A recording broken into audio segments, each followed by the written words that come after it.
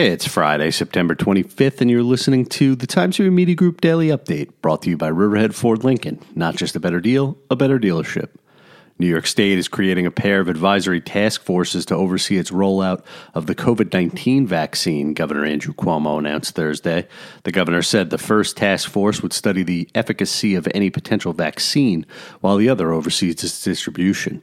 He cited a lack of trust in the federal government, which he accused of politicizing the vaccine, as the reason for the massive undertaking.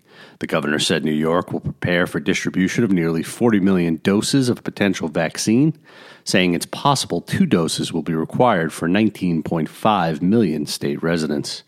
In the interest of full transparency, Mr. Cuomo also said Thursday that lab data has been added to the New York State Schools COVID-19 report card database. The governor said he hopes the broader set of data gives parents a more clear picture of the number of school-aged children who have tested positive for the coronavirus by not simply relying on what schools report.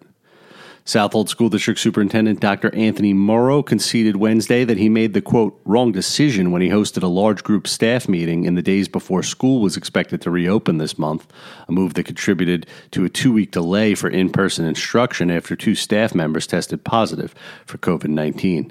Dr. Morrow made that statement during Wednesday night's meeting of the Southold Board of Education, though board members said they disagreed and felt he should not blame himself for what happened. The Richard A. Norton House will be relocated to the former 2nd Street Firehouse property under a tentative agreement reached with property owner Bob Castaldi, who also owns the Suffolk Theater, the Riverhead Town Board announced. The historic house would be preserved and relocated to the property between Roanoke and East Avenues, where the North Fork Brewing Company and Montauk Distilling Company currently operate.